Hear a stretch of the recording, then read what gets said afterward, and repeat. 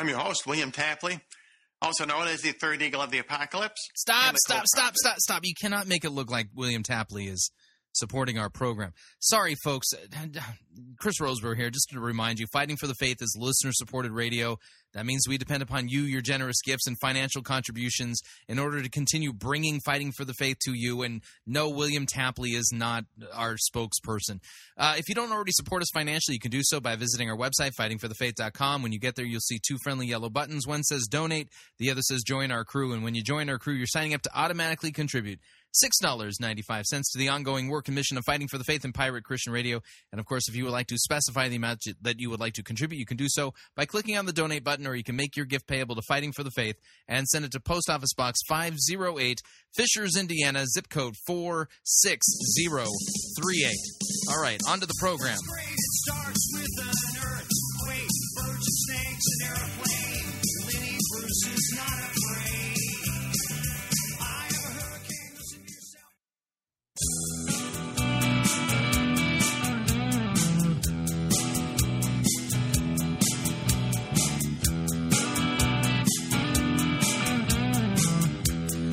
It's time for another edition of Fighting for the Faith. Monday, April 15th, 2013. If you haven't taken a moment to pray for the victims and family members of the Boston bombers, I don't know if it's bombers or bomber, but take a moment and pray. It's one of those days. These seem to come around so often nowadays that you almost become callous to them. Absolutely tragic. Thank you for tuning in. You're listening to Fighting for the Faith. My name is Chris Roseborough. I am your servant in Jesus Christ, and this is the program that dishes up a daily dose of biblical discernment, the goal of which, help you to think biblically, help you to think critically, help you compare what people are saying in the name of God to the Word of God. There is no shortage of crazy things being said out there. We do the comparative work, open up our Bibles, and objectively verify whether or not what somebody is teaching is true or whether it is false. This is all objective work. It's not subjective, it's objective. It's done by comparing with an open Bible, reading what's being, comparing what's being said to an open Bible and the passages read in context as to what they really mean. Now, like I said at the opening of the program, if you haven't taken a moment yet to pray for the family members, victims of the Boston bombings, please take a moment to do so. Because this is a theology and apologetics program and, not your current events type of program, we will not be discussing the bombs that went off in Boston today at the Boston Marathon. Truth be told, I don't even like going on the air when you have big national tragedies or events like this happen. However, I understand that a lot of people listen via podcast, and a lot of folks are, a week and a half or two behind, and so they're not going to get this until long after the event that has occurred and played itself out. Most people right now are glued to their television sets, and understandably so. This is absolutely tragic news. So I'm going to do my best to have a normal edition of Fighting for the Faith, although for a couple of reasons, the bombing in Boston being one of them, that allergy season has struck. Every year, I always have a rough allergy season, and allergy season has begun. Winter has passed, spring has begun, and grass pollen is going berserk. And as a result of it, now I'm in misery and trying to work my way through it. And yes, I've discovered the joys of the neti pot. I hate to even admit that on the air. Anyway, so let's talk about what we're going to do on today's edition of Fighting for the Faith, and I will do my best to stay on topic and stay engaged, despite the fact that I do feel a little mentally pulled in several different directions today. We will begin today's edition of Fighting for the Faith with a Patricia King update. Did you know that Patricia King is now promoting herself as a life coach? Yeah, I know. She is, and I'm sure you weren't aware of it until I just mentioned it, but I just became aware of it, and so we'll be passing along one of Patricia King's life coaching video tips for your enjoyment. And then what we'll do is we're gonna switch gears, and we're going to do an extended segment kind of on one topic. And if I'm not sure if you've heard of the rapper by the name of Shai Linne, but he apparently has caused quite a storm, a furor of sorts out there in American evangelicalism, because he's got a song that he just released on his new album called False Teachers, and he names of false teachers. So we're going to play that for you today and let you hear the song that's causing all the controversy, and then we're going to take a look at, is part of the bigger package of what's going on with that. We're going to take a look at some of the response that's been noted of Paula White's son, and his response to Shai Linne, as well as a very interesting response from Brian Head Welch. Now, most of you are going, I don't know who that is. Well, Brian Head Welch, I think he used to play in a band called Korn and had a very public, coming to Jesus, becoming a Christian kind of conversion. And he has over 100,000 people who like him on Facebook. And he made some very interesting comments regarding Shai Linne's song that I think are worth passing along and correcting biblically. So what we're going to do is try to take an objective look rather than a subjective look at the controversy. And we'll also be hearing from Paula White. I'll be playing for you some sound bites of things that Paula White has said that we have documented in the past here at Fighting for the Faith to objectively determine whether or not Paula White is a false teacher. And then, time permitting, I intend to get to this. There's a great article that was sent to me by a listener entitled, Is Bibliolatry Possible? Is bibliolatry, that's where you take the Bible and make it an idol, apparently. This is one of the major claims by postmoderns, emergent liberals, and those, you people, you conservative Christians, you've turned the Bible into an idol. You're guilty of bibliolatry. And so hopefully I'll have the opportunity to read that. And then we have two good sermons today. Since last week was nothing but our bad Easter sermon contestants. And by the way, it's kind of a dead heat between David Ashcraft and Roger Archer as to who's going to win the title this year, which I think is a tough choice. I know who I voted for, but I will not divulge my vote. But I got to tell you, it's a tough choice between those two. And what we're going to be doing today, we're going to be listening to two good sermons. The first from Pastor Brent Kuhlman of Trinity Lutheran Church in Murdoch, Nebraska. And his sermon is entitled Suffering for Christ's Name. And I think this is a very timely and, dare I say it, prophetic message, one that we needs to be broadcast to a wide audience and for you to consider. Suffering for Christ's Name. And then sermon number 2, a good sermon also, will be Pastor William Cwirla of Holy Trinity Lutheran Church in Hacienda Heights, California, and a sermon that he just delivered a few weeks ago on Luke chapter 20, verses 9 through 20. And the name of his sermon is Either Way You Are Dead. Either way you are dead. Again, the reason I need to do the good sermons is because after doing a week of nothing but bad Easter sermons, you kind of need to clean the brain out, if you know what I mean. And let's see here. Oh, and I have an announcement today too. Today I announced this on Facebook and Twitter. And the major announcement is that I will be in Palo Alto, California on Saturday, May 4th at Trinity Lutheran Church. You notice we have 3 Trinities here. We got Holy Trinity, Trinity, and Trinity. So at Trinity Lutheran Church in Palo Alto, California on Saturday, May 4th, and I will be delivering basically a series of lectures that together become one big lecture entitled Defending the Reliability and Authority of Scripture in the Postmodern Church.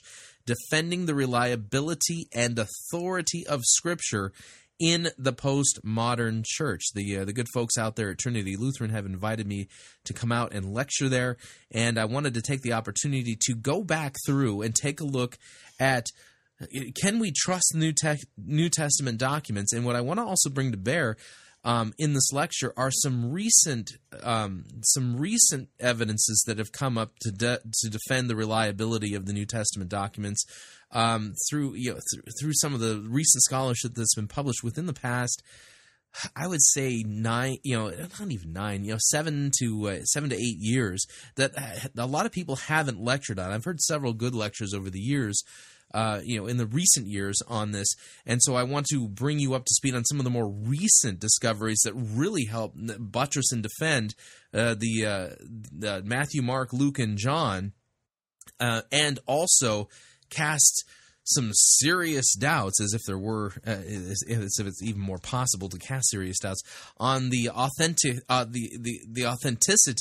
of the claims regarding the Gnostic Gospels, the so-called Gnostic Gospels found in the Nag Hammadi library. And so, this will be a good series of lectures. It'll be more apologetic-oriented, and we will be recording them and hopefully making them available here at Fighting for the Faith. But if you have the opportunity, you live anywhere near Central California, since my lecture will be in Palo Alto, was in the southern part of the San Francisco Bay Area, so it's kind of in the South Bay portion there. If you're in wine country, maybe a little bit north of there, or Central California. If you want to make the trip up from Southern California, you can. Again, it's May 4th. The doors open at 9 in the morning. The first portion of the lectures begins at 9:30, and we'll have an hour break for lunch. So we'll go from 9:30 to noon. We'll have an hour break for lunch, and then we'll go from about 1 o'clock to somewhere between 2:30, 3 o'clock, depending on how long it takes me to finish up that last lecture. So if you have an opportunity to come out there, admission is free. We will be taking a free will offering, although, again, I'm a honored how does Rick Warren say? A monergist. Yeah, that's how he says it. So, I'm a monergist, and that's a joke. But and so I don't believe in free will, at least not when it comes to the things of God. So, but we will be taking a free will offering, even though there's a paradox that occurs whenever I use that word. So, with all of that, I think it is time for us to dive into the program proper. Make yourself comfortable. Fuzzy bunny slippers do enhance your listener experience. And with that, here we go. So, are you looking for a life coach? Somebody that can coach you to success in reaching your maximum purpose and things like that? Well, if so, well, then you're in luck. And the reason why you're in luck is because, Patricia King has just recently announced that she is now into the life coaching business. And so here is audio from a recent post from XP Media by Patricia King entitled Mentoring Moments, okay, because she's a life coach, called Planning Well Creates Successful Action. So consider this to be just a public service that we're offering to you, our listeners here at Fighting for the Faith, ways in which you can help make your life more successful. Here is false prophetess and life coach Patricia King. Here we go. Hello and welcome to Mentoring Moments. My name's Patricia King. I'm a professional life coach, and I love helping people see She's a professional life coach. their dreams fulfilled. In fact, if you would like some more information about our coaching tools, you can go to patriciakinglifecoach.com.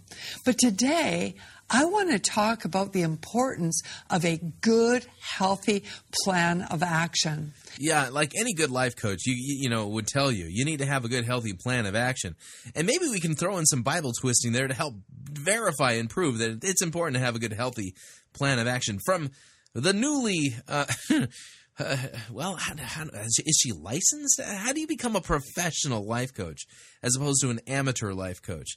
So is a professional life coach an amateur life coach who's lost their amateur status? We can have a well-defined dream and desire, and it might be just a great goal to accomplish.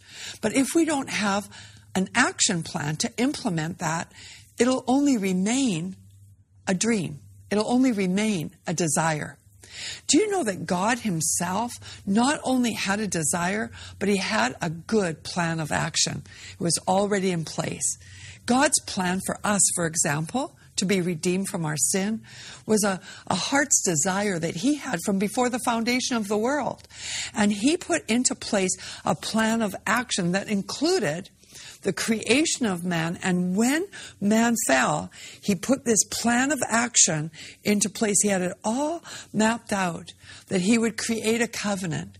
He would introduce that covenant in the Old Testament. He would then fulfill it through his Son and bring man into a complete redemption. And he had a timeline for that plan of action. Now, here's the weird part about this, is that she's not actually proclaiming salvation and all that type of stuff. She's only using it as an illustration. So all of the details regarding the plan of salvation, if you would, are being used here as, well, an illustration to a bigger point. They're not the point. No. See, because God makes plans and he puts plans into place, you can follow his example. Just like he did, you too, if you want to be successful in seeing your dreams come to fruition and to occur, you need to plan the way, well, God plans. And so we see God over and over and over in the scripture giving us the plan of action, showing us what he was going to do to implement what was needed to bring his desire to pass. So that's an example for you. If you're going to be successful in life and if you're going to develop your character. I mean, seriously, who takes the entire plan of redemptive history, or God's plan of salvation, and uses that as just a means to an end, and the end of, well, you can use that as an example and see you can plan and you can see your dreams come true the way God did. Who trivializes the gospel like this? Well, apparently Patricia King does, but I mean, that's what this is doing. It's trivializing the entire plan of salvation and redemptive history. Your nature in God and implement things that will fulfill your life's destiny, you need, number one, a really good, well-defined dream or desire, a goal to accomplish, but then you also need a plan of action. In other words, what will it take? What considerations do you need to look at to bring that plan to pass, to bring that desire to pass? For example, let's say that you wanted to start up a social media network or a social media company, helping people manage their social media. Maybe I would want to start a social media company helping people, be warned, helping warn people about false teachers and those who would exploit them with false doctrine and false prophecies and stuff. This sounds like a good idea. I think I need to... okay, so that's my well-defined dream or vision. What's the next step? Let's say that's your dream. Yeah. That's your desire. Yeah, I want to warn people about, people like you. Then you have to sit down with your greatest mentor and coach of all, the Holy Spirit, and say... So you want me to sit down... Where do I have this sit-down meeting with the Holy Spirit, who's my greatest mentor and coach of all? Holy Spirit, would you show me what I need in place to make this dream come to pass? Okay, so I need to sit down and have a conversation with the Holy Spirit saying, Holy Spirit, listen, I have this plan. I got this big dream, this destiny that I really think I need to pursue, and that is I want to warn the world about false teachers like Patricia King. What do you think I should do to what should be my next step in helping to see this dream come to fruition? And show me some timelines. What will it take as far as timing to get these things into place? So realistically, how long before somebody like Patricia King runs out of money and goes out of business and no longer makes videos as a result of me accomplishing this dream or vision? I really would like a timeline. In this case, you might need, number one, you might need some clients. How are you going to get those clients? You might need certain skills. Maybe you don't have them yet. What kind of training is it going to take for you to get those in place? Well, I got listeners who listen to Fighting for the Faith, and I'm formally trained in Christian apologetics and theology, biblical languages, and things like that. So I think I'm well qualified to see this dream come to fruition. What kind of things will it take for you to set up a company? If you don't have a company set up, put that in your plan of action. Maybe a really, really thin budget. And the ability to, never mind. Go on LegalZoom or find someone to help you set up the company. Get some advice on the best way to set that up. Yeah, by the way, folks, if you're looking for a real life coach, don't go to Patricia King. You might need a website to advertise. Maybe the reason why she's moonlighting now as a life coach is maybe the things over there at XP Media are not paying the bills. Your services. You might need a marketing plan on how you're going to make people aware of your services. You might need an action plan, a business plan in place that shows you what kind of finance is going to be needed. Yeah, so I need a business plan that will explain the finances necessary to topple the false teaching of people like Patricia King and others. Got it. What you're going to charge your clients, what kind of services you are going to offer, and what you're yeah, isn't this great? She's giving me all this advice on how to see my dream come into fruition, and that would be the dream of seeing her no longer teaching publicly, ever. Time growth is going to be. Those are things that, I like just jotting everything down that comes to my mind when I sit down with Holy Spirit when I'm starting a new endeavor and say, what do I need to make this successful? Where do I get, my first clients? What do I need as far as a building or a venue to work out of? As far as a social media company, you might only need just one room in your house at first. And what kind of equipment do I need? In that case, it might be just a computer and the kind of equipment I need is the kind that works. It needs to be functioning. Got it. Smartphone. That might be all the overhead you need. And so write down what is needed. Whenever I have a new vision that God gives me for the ministry, I always count the costs and I do a project proposal and I think of everything that is You do a project proposal with the Holy Spirit. Okay. needed for that particular project and what the timelines are. What are the potential obstacles? Think them through ahead of time and have a plan of action for implementing the victory over them. Even maybe a plan of action for implementing the victory over them? Okay, we've just crossed the line into from sane life coaching to really creepy, weird life coaching. being ready for them before they even come. How are you going to raise the finance to get what you need to get started? Are you going to get investors into the company? Or are you going to ask maybe a kingdom partner to loan you some money to begin with? And what are the terms of that? And so think through everything very carefully, put a plan of action into place, and then do it. You might want to get some good counsel into a plan of action. I always like, once I've got a plan together, to bounce it off of other people that I trust who have good business minds, who have good management minds. Have you ever thought of bouncing your theology off of somebody who's actually orthodox, has a good theological mind? Good administrators to say, tell me everything that's wrong with this vision. Put, an I on or a dot on every I and cross every T for me. Make sure that I'm not missing anything. Make sure I'm not missing a consideration of something important or even something that's intricate detail. In the counselor or in the multitude of counselors, there is wisdom. So get input into your vision. Let people troubleshoot it. And don't get all emotional about good troubleshooting, because it'll save the day and it'll save you a lot of time necessary at the end. That's just, okay, thanks.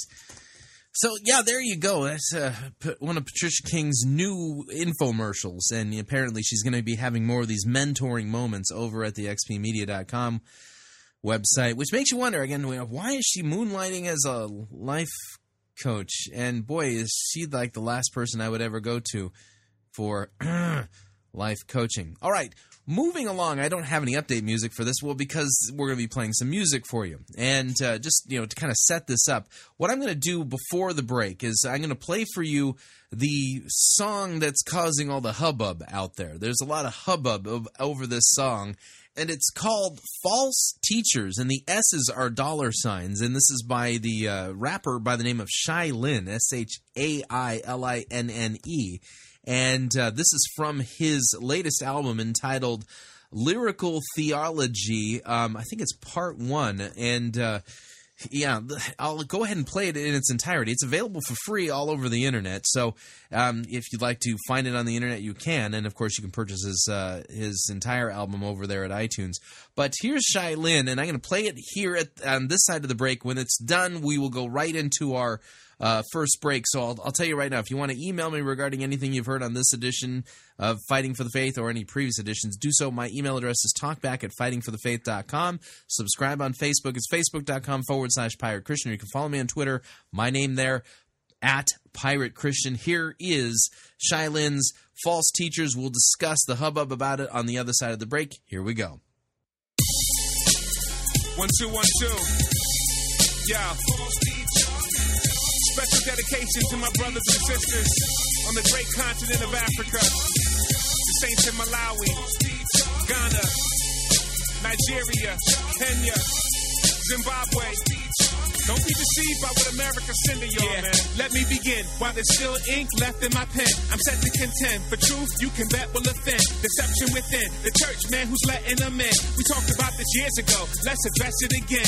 Yeah, and I ain't really trying to start beef, but some who claim to be part of the sheep got some sharp teeth. And cats get mean when you criticize them. But Jesus told us Matthew 7:16, we can recognize them. And God forbid that for the love of some fans, I keep quiet and watch them die with their blood on my hands. So there's nothing left for me to do except to speak to you in the spirit of Jude 3 and 2 Peter 2. And I know that some will label me a Pharisee, because today the only heresy is saying that there's heresy. I'll dare to be specific and drop some clarity on the popularity of the gospel of prosperity. Turn off TBN, that channel is overrated. The pastors speak bogus statements, financially motivated. It's kind of like a pyramid scheme. Visualize heretics Christianizing the American dream. It's foul and deceitful, they're lying to people, teaching that camels squeeze through the eye of a needle. Ungodly and wicked. Ask yourself, how can they not be convicted? Treating Jesus like a lottery ticket. And you're thinking they're not the dangerous type, because some of the statements are right. That only proves that Satan comes as an angel of light. This teaching can't be believed without a cost. The lie is you can achieve a crown without a cross. And I hear it all the time when they speak on the block. Even unbelievers are shocked how they're fleecing the flock. It should be obvious then. Yeah, I'll explain why it's sin. Peep the Bible is sin. 1 Timothy 6, 9 and 10. It talks about how the desire for riches has left many souls on fire and stitches, mired in ditches. Tell me, who would teach you to pursue as a goal the very thing that the Bible says will ruin your soul, huh? Yet they're encouraging the love of money. To make it worse, they've exported this garbage into other countries. My heart breaks even now as I'm rhyming. You want to know what all false teachers have in common? What? It's called selfism, the fastest growing religion. They just dress it up and call it Christian. Don't be deceived by this funny biz. If you come to Jesus for money, then he's not your God. Money is. Jesus is not a means to an end. The gospel is he came to redeem us from sin. And that is the message. Forever I'll yell. If you're living your best life now, you're headed for hell. Talk to him. Joel Osteen. False teacher. Let him know. Franklin Dollar is a false teacher. Well, Benny Hinn is a false teacher. I know they're popular, but don't let them deceive y'all. Talk to him. T.D. Jakes is a false teacher. Tell the truth. Joyce Meyer is a false teacher. Let him know. Paula White is a false teacher. Use your discernment, let the Bible lead ya. Keep going. Brent Price is a false teacher. Tell the truth. Kenneth Kuhlman is a false teacher. Robert Hilton is a false teacher. I know they're popular, but don't let them deceive ya. Talk to him. Eddie Long is a false teacher. Let him know. Anita Bynum is a false teacher. Paul Crouch is a false teacher. Use your discernment, let the Bible lead ya. But false prophets also arose among the people, just as there will be false teachers among you, who will secretly bring in destructive heresies, even denying the master who bought them, bringing upon themselves swift destruction. And many will follow their sensuality, and because of them, the way of truth will be blasphemed. And in their greed, they will exploit you with false words. Their condemnation from long ago is not idle, and their destruction is not asleep. 2 Peter 2, 1 through 3.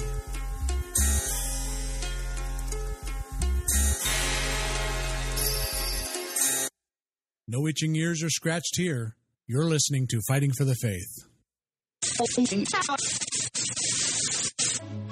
You're listening to Pirate Christian Radio. We'll be taking your false doctrine now.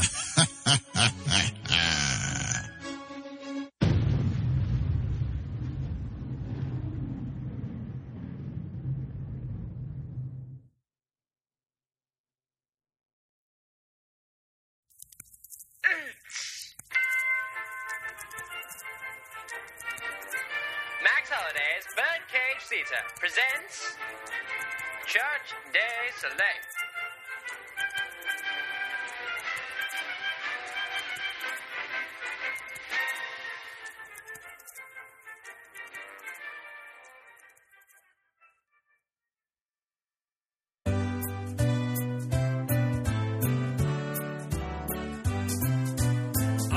Heretic and I'm okay. I scheme all night and I lie all day. He's a heretic and he's okay. He schemes all night and he lies all day. I twist God's word, I put on shows that do better on Broadway. Have you seen The Lion King? It'll be here on Sunday. He twists God's word, he puts on shows that do better on Broadway. Have you seen The Lion King? It'll be here on Sunday. He's a heretic and he's okay. He schemes all night and he lies all day. Twist God's word, I take your tithes and spend it on private jets. Have you seen my bank account? It's bigger than yours, I'll bet. He twists God's word, he takes your tithes and spends it on private jets. Have you seen his bank account? It's bigger than yours, I'll bet. He's a heretic and he's okay. He schemes all night and he lies all day. Twist God's word, I write bad books that will land you all in hell. I'll never say I'm sorry, 'cause I'll be there as well. He twists God's word, he writes bad books that will land us all in hell. Oh, no!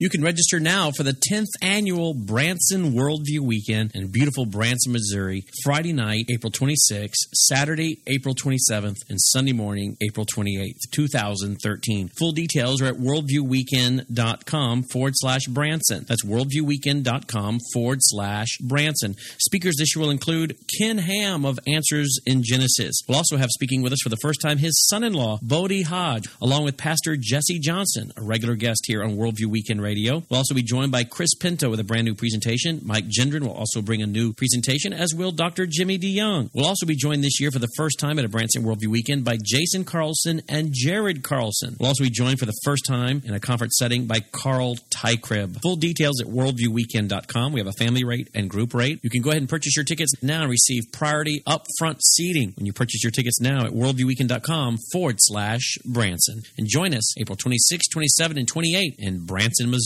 If everybody had a nose across the USA, then everybody'd be served like California. You'd see them wearing their baggies, Warachi sandals too, a bushy blonde hair, serving USA.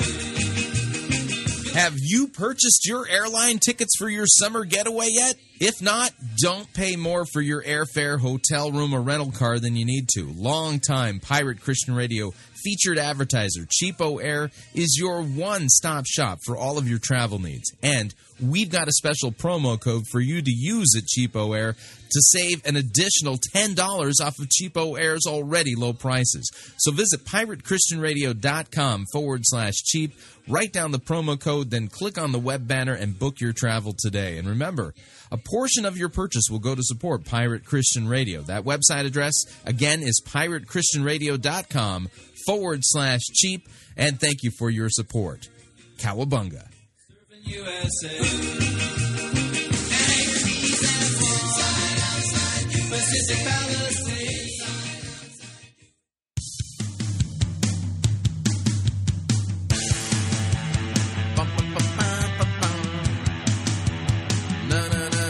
All right, we're back.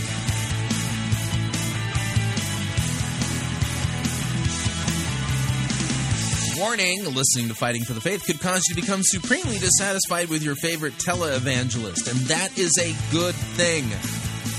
Trust me, it'll save you lots of money and save you an eternity in hell. Just a reminder, Fighting for the Faith, this is listener-supported radio. That means we depend upon you and your generous gifts and financial contributions in order to continue to bring Fighting for the Faith to you into the world. And you can partner with us by visiting our website, fightingforthefaith.com. When you get there, right in the middle of the homepage, you'll see our two friendly yellow buttons. One says Donate, the other says Join Our Crew. Click on the Join Our Crew button if you'd like to join our crew. It's only $6.95 every month in order to support Fighting for the Faith and Pirate Christian Radio. And, of course, if you'd like to specify the amount that you would like to contribute, you can do so by clicking on the Donate button, or you can make your gift payable to Fighting for the Faith and then send it to Post Office Box 508, Fishers, Indiana, zip code 46038. Well, now, as you can imagine, that wonderful song by Shai Linne entitled False Teachers, and I think it's brilliantly done, pulls no punches, says it the way it is, even backs up what he's saying from Scripture. Just a fantastic song. I mean, my hat's off to guys like Shai Linne, Jovan McKenzie, and others. In fact, I'm hoping to have Jovan McKenzie on the program later this week. Keep you posted on that. But as you can imagine, after releasing that, there's been quite a stir within American evangelicalism regarding this. And I'm going to give you two examples of some pushback on Shai Linne's song, and then we're going to spend a little bit of time in the biblical text to take a look at the right way and as opposed to the wrong way of determining whether or not somebody is a false teacher. So with that, we need to go first to the Christian Post. From the Christian Post, notice the redundancy there. The headline reads, Paula White's son comes out to her defense after call out in false teachers song. This is by Leonardo Blair of the Christian Post, and the story reads, Brad Knight, the manager and son of popular televangelist Paula White, shot back in defense of his mother on Wednesday at controversial rapper Shai Linne, who called out White and several other popular televangelists as frauds in his new song, False Teachers. By the way, the S's are dollar signs, which I think is very appropriate. In an open letter to Linne, published on Wade O Radio, Knight noted that the accusations against his mother hurt him, and the claim was unjustified. Now, listen, okay, yeah, I understand that Paula White's your mother, but in a situation like that, you're going to have to actually turn the emotions off and open up your Bible, because here's the thing. Whether or not somebody is a false teacher has nothing to do with whether or not they're your mom or not, or your dad or not, has nothing to do with your feelings. It has everything to do with an objective biblical standard. And so what we're going to do here is momentarily, I'm going to be playing for you some audio that we have here on file here at Fighting for the Faith from previous episodes of Fighting for the Faith, where we document some of these stranger teachings of, Paula White, to see if whether or not Shai Linne was justified or unjustified in saying that Paula White is a false teacher. Okay. However, her son writes, quote, one would think that hearing these accusations all my life would make me numb to their stings, but that is not the case. After all, it's my mother.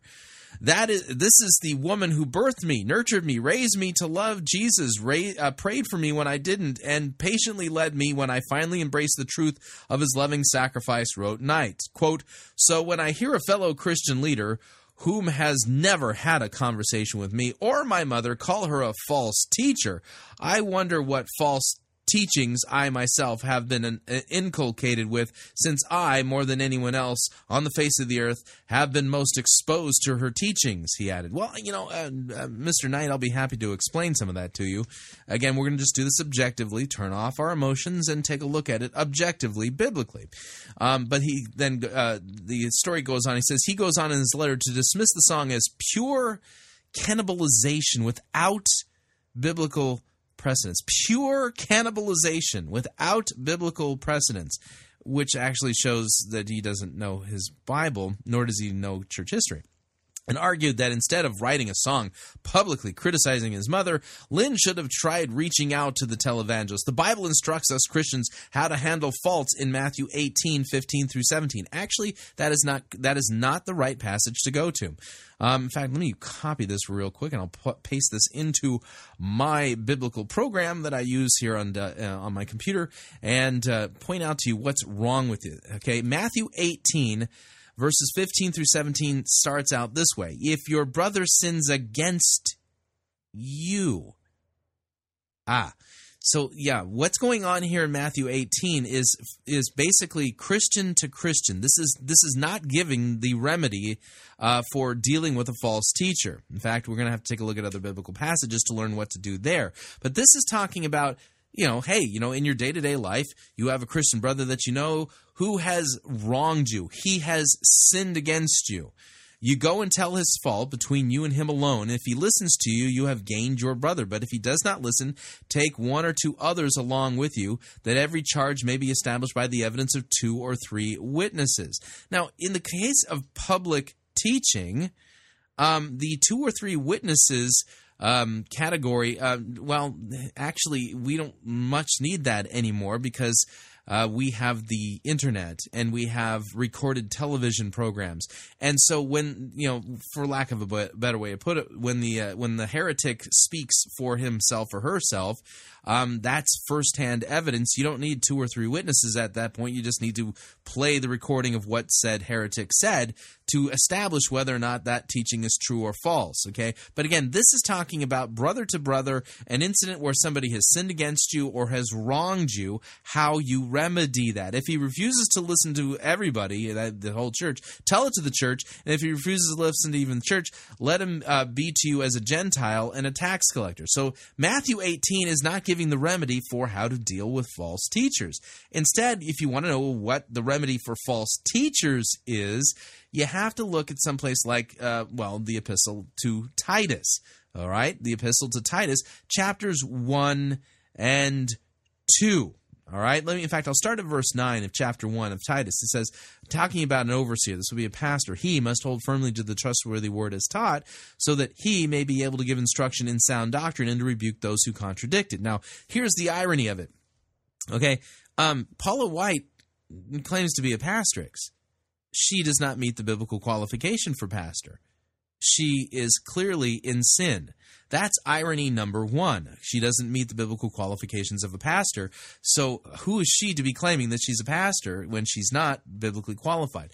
But here's the deal. So pastor, he must hold firmly to the trustworthy word as taught, so that he may be able to give instruction in sound doctrine and rebuke those who contradict it. Did you catch that? Rebuke those who contradict it. That's the remedy biblically for dealing with a false teacher. For there are many insubordinate, empty talkers and deceivers, especially those of the circumcision party, and they must be silenced, since they are upsetting whole families by teaching for shameful gain what they ought not to teach. This is actually one of the classic ways in which you can tell whether or not you're dealing with a false teacher, because they're teaching it for shameful gain. And that does not mean somebody who says, would you support our ministry? That's not what I'm talking about here. They've been making merchandise of people, all right? And we'll talk about this a little bit more. Now, one of the Cretans, a prophet of their own, said, Cretans are always liars and evil beasts and lazy gluttons. Well, this testimony is true. Therefore, rebuke them sharply, that they may be sound in the faith, not devoting themselves to Jewish myths and the commands of people who turn away from the truth. So, here's the problem. And by the way, false teachers and those who work with them often appeal to Matthew 18 as if it basically says, you should never have called me out and called me a false teacher in public, because Matthew 18 says to come to me privately, and you didn't come to me privately. You're being a meathead, and you're not being Christian. Well, no, they're twisting the Bible. Okay? Think about it this way. If we had to go and meet privately with false teachers before we could say anything publicly against them, where would we get? You see, the thing is, false teachers speak publicly, and the Bible tells you to rebuke them, and that rebuke needs to be public. And that's kind of the whole point. Rebuke them sharply so that they may be sound in the faith. So we're not to go and meet privately and wring our hands and go, oh, Mr. or Mrs. False Teacher, I'm coming to you privately because Matthew 18 says to come. No, it does not. Matthew 18 says to go privately to somebody who has wronged you personally. This kind of sin needs to be addressed publicly. Shai Linne hasn't done anything wrong. And the fact that Paula White's son would appeal to Matthew 18 and then use it to bludgeon Shai Linne shows that, He doesn't know how to rightly handle God's word. So let me continue with this quote, though. The Bible instructs us Christians on how to handle faults in Matthew 18:15 through 17, telling us to go to one another with our grievances. Instead, you have chosen to air your grievances to an audience that will already agree with you. Are you really doing right in protecting the sheep, he asked, or are you creating more embitterment, more division, and misunderstanding based on faulty premises and biases that you display openly? Yeah, now, I that's just one example of the kind of blowback that's going on here. So Shai Linne is being, well, at this point, attacked publicly. And he's the evil one for daring to call, well, Paula White a false teacher and other things like that. Which then leads me to another noteworthy comment made on Facebook. And this comment was made on Facebook by the guy who was formerly with Korn. His name is Brian Head Welch. And here's what he said. Shai Linne, you're never going to be trusted with tons of money to help brothers and sisters in Africa running your mouth and throwing stones. And so he links, Brian Head Welch linked to the Christian Post story. And so basically trying to take Shai Linne to task.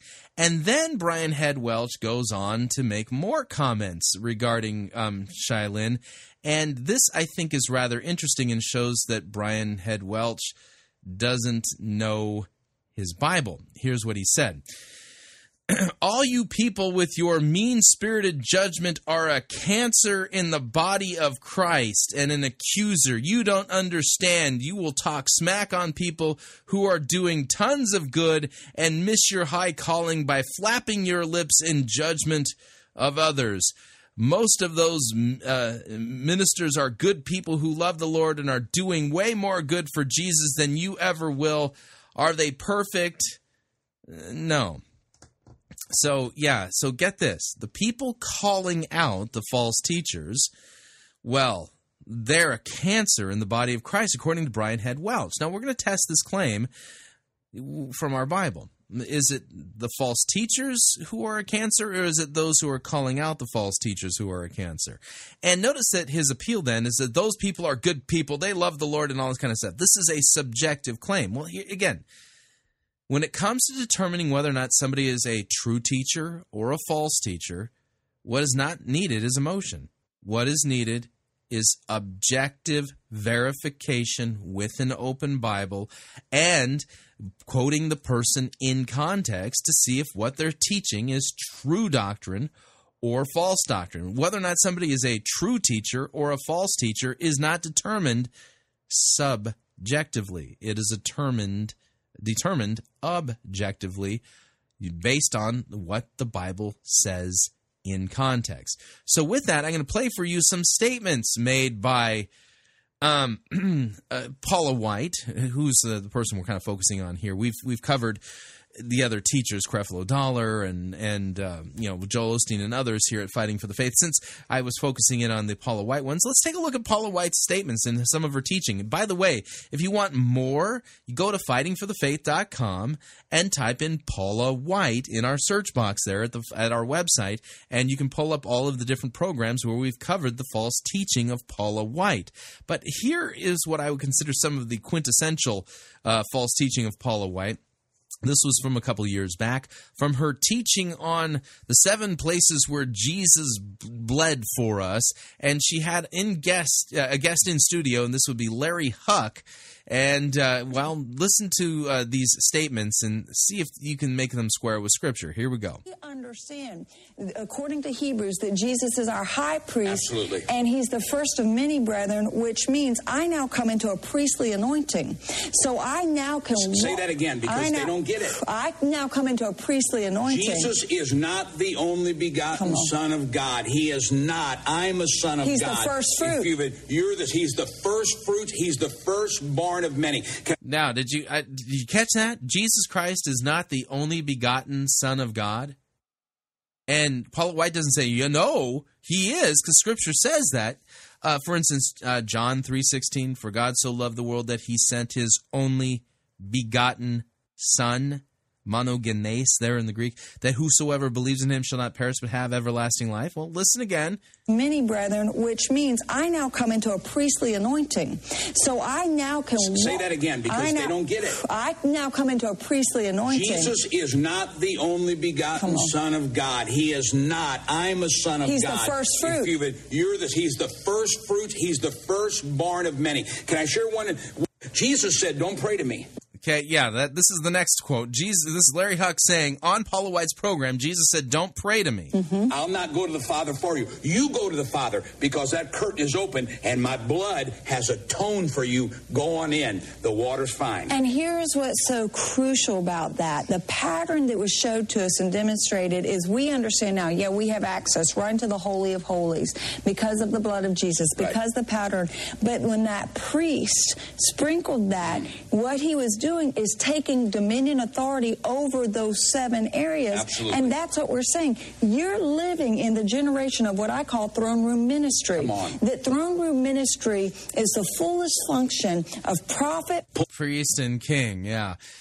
Let me play a little bit more from this particular program. So in this one program, we have Paula White and Larry Huck denying that Jesus is the only begotten Son of God, saying that we shouldn't pray to Jesus, and then let's see if they actually fit with the other description of false teachers that are basically in it for the money. Let's take a listen to a longer segment here from this program on the 7 places where Jesus bled for us. Pulls some folks over, and puts kids on the back. That's where I'm from. And when I got saved, unfortunately, we've never missed our tithe. Tiz and I have never missed a tithe, never made a pledge and didn't pay it, always gave, but never saw prosperity until I learned the third place that Jesus shed his blood to break the curse of poverty. And I want to hit that because poverty is a curse. Absolutely. So Jesus, one of the places where Jesus bled on, broke the curse of poverty. Do you know any passages of Scripture that say this? People have to understand this so much more. There is not a money problem. First off, there's more money in this world. If it was equally distributed, the government released something in 78 that said equal distribution to everybody would be a multimillionaire. I think it's up to $12 to $14 million for every person alive. It's not a money problem. No, it's a distribution problem of understanding what is our covenant. This is why the devil does not want somebody like you or myself or somebody else teaching on prosperity. Because once we get the wealth of the wicked into the hands of the righteous, which is going to happen for the coming of the Lord, we can change the world. So the devil doesn't want them preaching on prosperity. So here is Paula White and Larry Huck openly preaching the prosperity heresy. You break that curse of poverty. And I'm going to say this because money is not evil. Money is not good and it's not bad. Money's just currency. It just flows. It's an amplifier. It's an amplifier. There you go. It says that a fool is destroyed by money. Well, if you are drunk before you have money, you're going to be a bigger drunk after you have money. If I was a drug addict without money, if God hadn't set me free, I'd just be a bigger drug addict. With money. And Jesus came to break the curse of poverty. Again, what passage of Scripture says that Jesus came to break the curse of poverty? Here's one. I love teaching this because I want every person in my church involved with our ministries. I want them owning their own home. There you go. I want them debt-free. I want them driving a car that's main color is not Bondo. God made beautiful homes, and he says, I've made a covenant with you that you may dwell in them, that you'll build them, because he's given us power to gain wealth. The third place that the third place Jesus shed his blood was with the crown of thorns. Mm-hmm. Now watch what he's going to do here. He's going to basically kind of sort of correctly pick up on the curse associated with the ground and associate that with the crown of thorns. That is a true type and shadow. But he's going to basically turn it into, those thorns, that's the curse of poverty that Jesus took upon himself. So he took it upon himself and broke the curse of poverty. About this before, where God said, my people destroyed for the lack of knowledge. Why are God's people? We keep sowing, we keep giving, we keep tithing, and we're not seeing that harvest that is supposed to be ours. We know it's in the Word of God. Where is it? I shared this in the book that when I was living in Oregon, I had horses there, and I plowed the field. I sowed this grain in the field. The grain started to grow, but all of a sudden the weeds overtook the grain. So I called the guy on the seed, and I said, "This doesn't work." He said, "What do you mean?" I said, "I got more weeds. I got no seed left, no grain left." He said, "Did you kill the weeds before you planted the seed?" And I said, "I didn't even know I was supposed to do that." Now this, by the way, he's now talking about money. So, here's the problem. I mean, have you been tithing to a televangelist like Paula White, and God hasn't given you $1 bazillion yet? Well, the reason why is because you forgot to kill the weeds before you sent in the seed. That would be the money. Oh, man, I totally overlooked that. It's the same thing with prosperity. The word redeem means to be brought back. In the Garden of Eden, there was no poverty, there was no hunger, there was no need of food stamps, there was no debt. It was a land that flowed with milk and honey. And by the way, the redemption that is being talked about when the Bible talks about redemption is to be purchased back from slavery. So now he's basing, the Bible word for is redemption, and that means to be brought back. Well, we're being brought back all the way back to a time where there wasn't poverty. See, so God wants you to be prosperous. When Adam and Eve disobeyed, they were thrown. And by the way, the word Eden, all of Eden was not a garden. Mm-hmm. The Bible says the garden was the east part of Eden. The word Eden means a place of voluptuous living. Right. God wants his children living voluptuously. I got no problem with a basketball player driving a Rolls Royce. I got no problem with a baseball player flying in an airplane. We expect that. We expect that. Why can't a child of God have that? Come on. So here comes Jesus. And my Bible says all things work together for good. I get passionate about breaking the curse of poverty. Yeah, I understand. And they're mocking Jesus, and they see a thorn bush. That thorn bush, God cursed the land with thorns and thistles. We're supposed to be living in a land of milk and honey, but because of Adam, as you said before, the land no longer was yielding milk and honey. Now it was a land of thorns and thistles. Those thorns are a symbol of debt, in Hebrew, of debt, poverty, and lack. Right. Uh-huh. Which Hebrew word are you talking about again? So here they come with Jesus. They see the symbol of debt, poverty, and lack. In mocking Jesus, they build a crown out of these thorn bushes. They take that crown and press it into the brow of Jesus. Now, God said to Adam, by the sweat of your brow. Come on, teach. No matter how hard you work, no matter how hard you sweat, you're never going to get ahead because I'm not Jehovah Jireh anymore. But here comes Jesus, and they take that curse of poverty and lack, press it into the brow of Jesus. We're cursed by the sweat of Adam's brow. Those thorns pierced the brow of our Savior, and the curse of poverty has been broken. There you go. See, because Jesus had a crown of thorns on his head, that means you can be wealthy and rich and prosperous and drive a stretch limo. See, that's why that happened. And we're reconnected to Jehovah, our Jireh, our provider, by the blood of Jesus Christ. See, now this is so vital here, Pastor Larry. I can go forever, and we're going to have to take a break and come right back. But that's why it says he became poor that you might become rich. No, I think this is actually, that's backwards. You stay poor, and you send your money in to buy the product from Larry Huck and Paula White so that they can become rich. Listen to it just a little bit more. Your victory is secured by knowing your place, position, and possession bought for you at Calvary's cross. Once again, here's Paula and Pastor Larry Huck with more on the 7 places Jesus shed his blood. You better get up and call the toll-free number, 7 places Jesus shed his blood. If you want dominion, you want authority, you want to break the spirit of poverty, sickness, disease, generational curse, and what God really did for you on Calvary, my CDs and teaching, along with Dr. Larry Huck's 5 CDs, in-depth teaching with the book that goes in detail about the 7 places that Jesus shed his blood to give you victory, which means you're a conqueror, you're an overcomer in all things. Go to the website, write the P.O. Box, or call the toll-free number for your ministry gift of $35 or more. Now, I'm going to give these quickly because we've got to get through them, and really people need the product. That's the bottom line. Yeah, people need the product. That's the bottom line. Let me back that up again.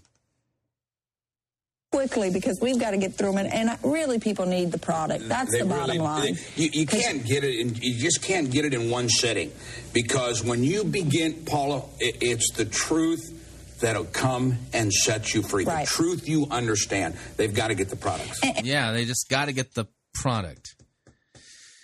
Yeah, so all of that was to document that when we're dealing with false teachers like Paula White, Joel Osteen, and others, that contrary to the claims of those defending them, the claim of false teacher is not, well, it isn't made against Paula White without justification. It's made against Paula White with extreme justification. Now, I want to just answer this other question real quick and come back to the statements made by Brian Head Welch. Are those who are teaching false doctrine in the church the cancer, or are those who are pointing out and warning against the false teachers the cancer? That's the question. That's the question.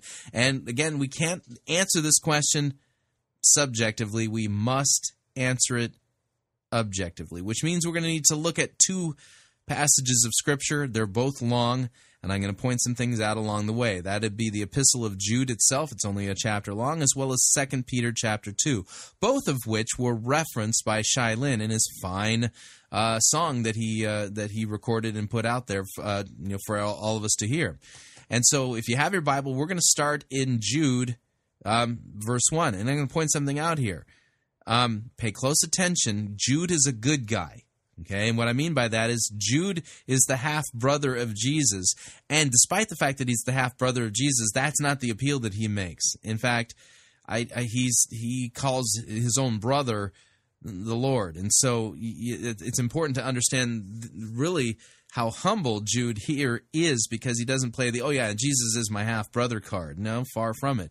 And so notice, because he's the good guy, notice what he's doing here, and then ask yourself this question: is Jude a cancer in the church because of what he's doing? So with that, we will read Jude verse 1.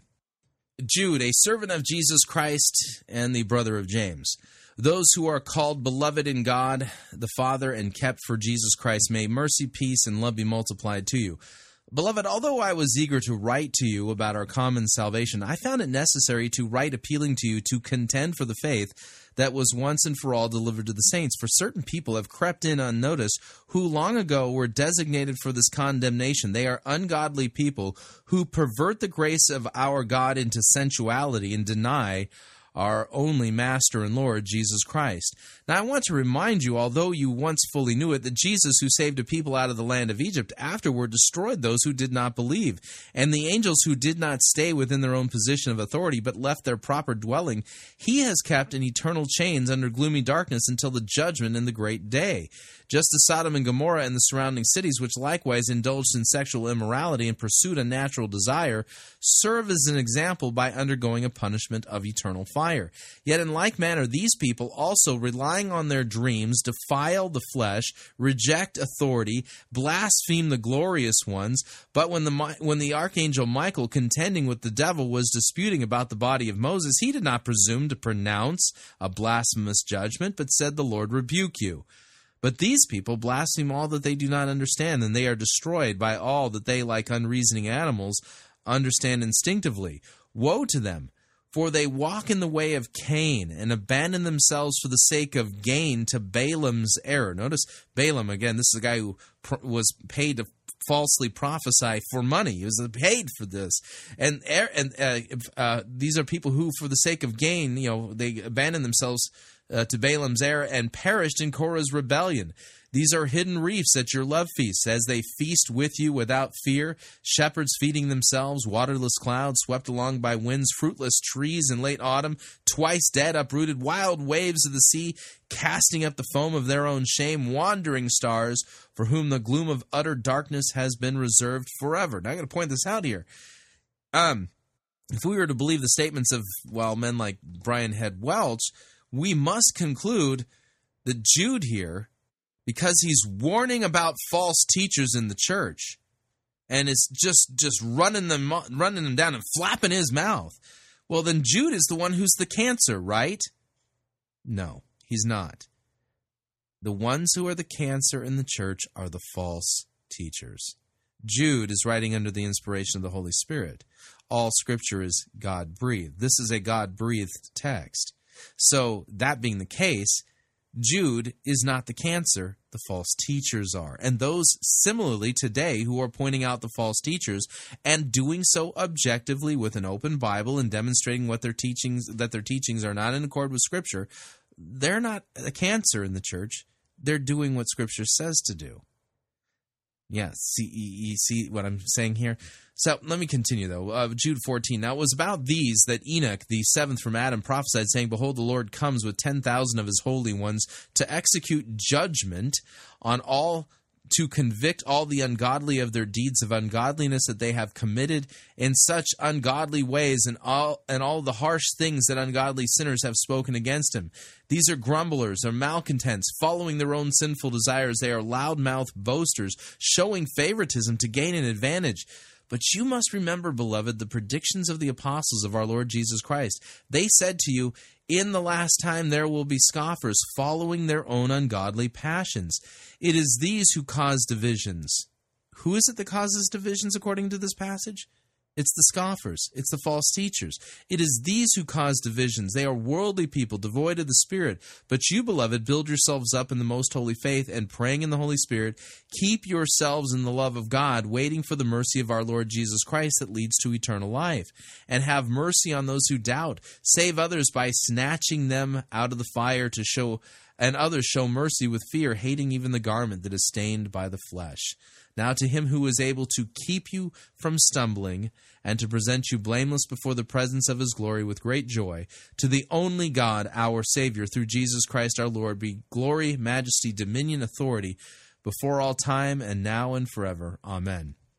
So according to Jude, the ones who are teaching false doctrine are the ones who are causing division and causing problems within the body of Christ, not those who are pointing out the false teachers.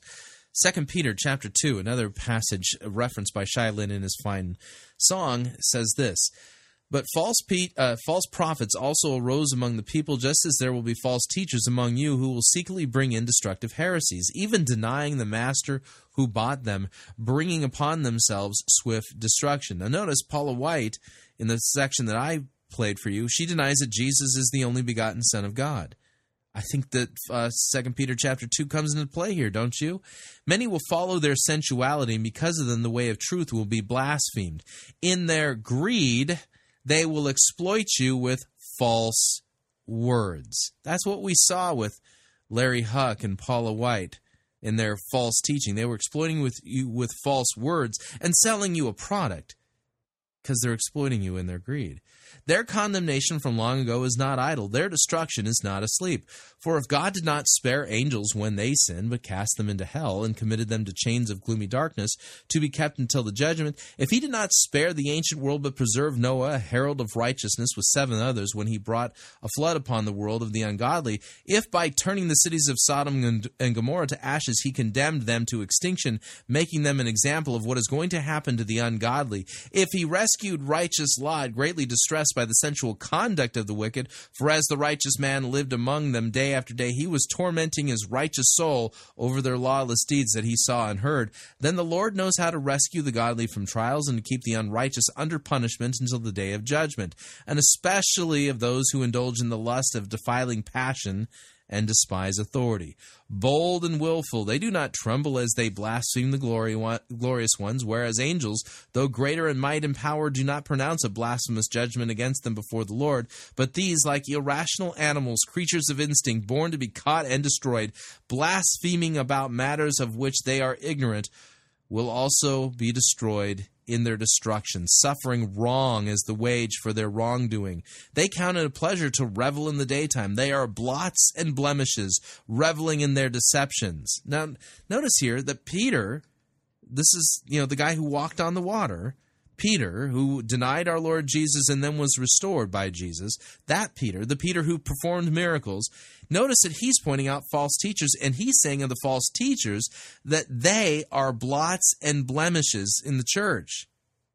Now, if we were to follow the logic of such men as Brian Head Welch, we'd have to conclude that Peter is a cancer, and that Peter is a blot and blemish for pointing out these false teachers.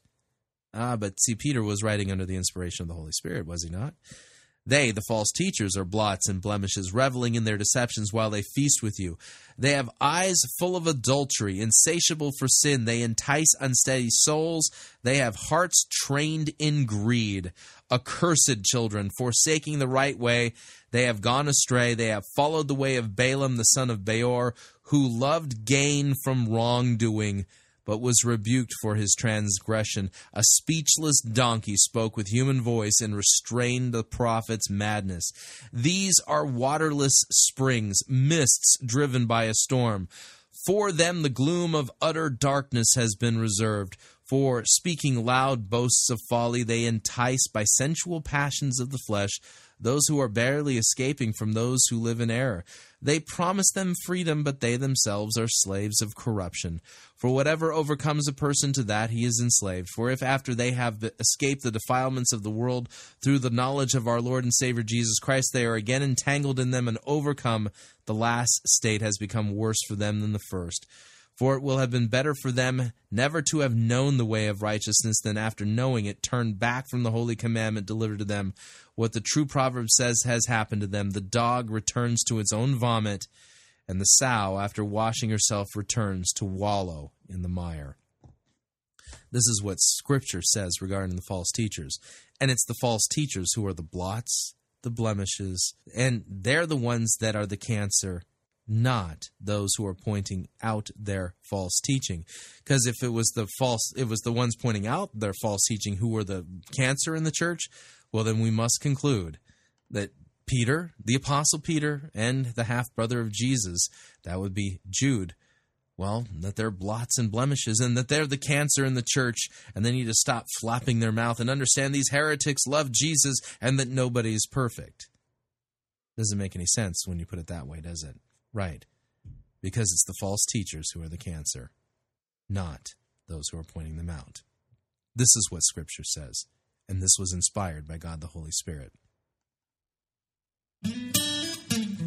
All right, we are up on our second break. If you'd like to email me regarding anything you've heard on this edition or any previous editions of Fighting for the Faith, you can do so. My email address is fightingforthefaith.com, or you can subscribe on Facebook, facebook.com/Pirate Christian, or follow me on Twitter. My name there, @Pirate Christian.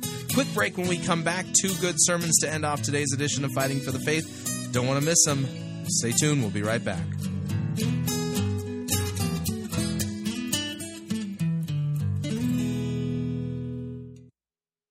Jesus did not die for your 401k. You're listening to Fighting for the Faith. This is the air I breathe.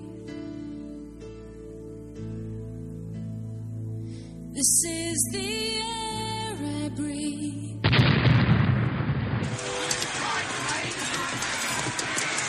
I've had enough of this sissy, pansy, turning photo-written music you have the audacity to call worship. Men, put this entire girly praise band in the boombox. Let's wheel in the organ and get some real worship music underway. Almighty fortress is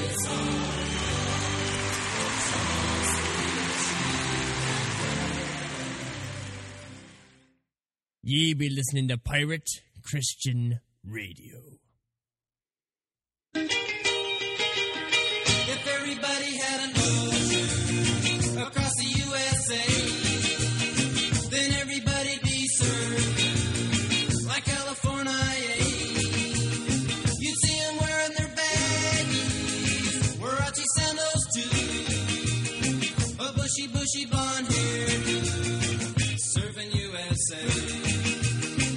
Have you purchased your airline tickets for your summer getaway yet? If not, don't pay more for your airfare, hotel room, or rental car than you need to. Long-time Pirate Christian Radio featured advertiser Cheapo Air is your one-stop shop for all of your travel needs. And we've got a special promo code for you to use at Cheapo Air to save an additional $10 off of Cheapo Air's already low prices. So visit piratechristianradio.com/cheap, write down the promo code, then click on the web banner and book your travel today. And remember, a portion of your purchase will go to support Pirate Christian Radio. That website address, again, is piratechristianradio.com/cheap. And thank you for your support. Cowabunga.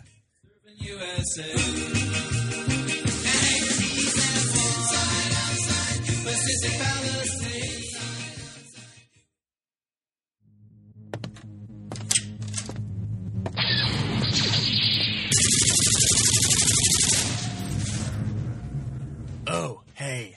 I didn't hear you come in. What was I just doing, you might ask? Well, I just conquered the outer rim planet of Pico Palm with my trusty double-barreled nuclear plasma cannon. Well, I just did in this video game. But how is it possible for someone like myself to play 13 hours straight and not get a headache? It's quite simple, really. It's because I wear gunners. When I'm rocking these babies, I'm unstoppable. They're not limited to just games, mind you. Oh, no. I rock the spreadsheet, the PowerPoint, the word processor, and when that's all done, I hop my T16 and fry me some toasters. If you want to get in on the action, then head over to piratechristianradio.com/gunners. You gotta see it to believe it.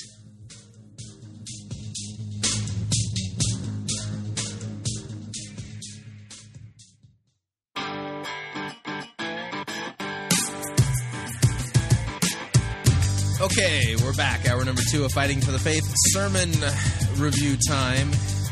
Going to end off Monday with a couple of good sermons to kind of cleanse our palate after all of the really awful, narcissistic, Bible-twisting and weird things that we got last week from our worst Easter Sermon of the Year contest. But let's do this right.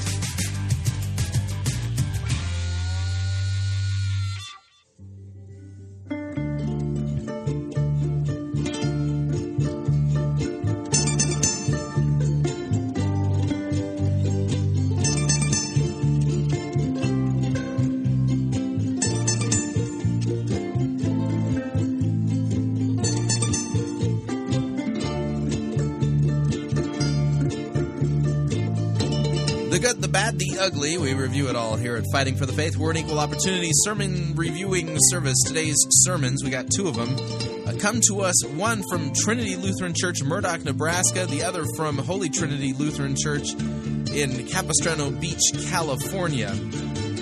The first one, again, dare I say it, is somewhat prophetic, although I'm not claiming that Kuhlman has any prophecy skills. It's just he's very good at reading the handwriting on the wall, and he'll lay it out for you. The name of the first sermon is entitled Suffering for Christ's Name, and the biblical text that he will be preaching on is Acts chapter 9, verses 1 through 22.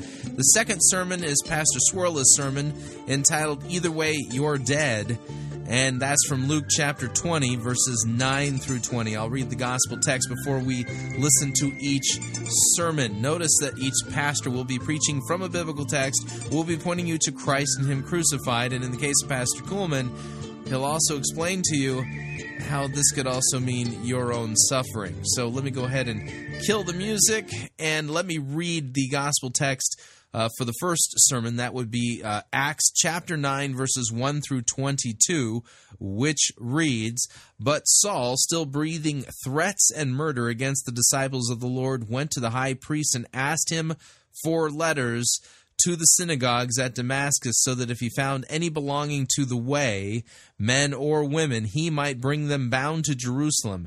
Now as he went on his way, he approached Damascus, and suddenly a light from heaven shone around him, and falling to the ground, he heard a voice saying to him, Saul, Saul, why are you persecuting me? And he said, Who are you, Lord? And he said, I am Jesus, whom you are persecuting. But rise and enter the city, and you will be told what you are to do. The men who were traveling with him stood speechless, hearing the voice but seeing no one. Saul rose from the ground, and although his eyes were open, he saw nothing. So they led him by the hand and brought him into Damascus, and for 3 days he was out without sight, and neither ate nor drank.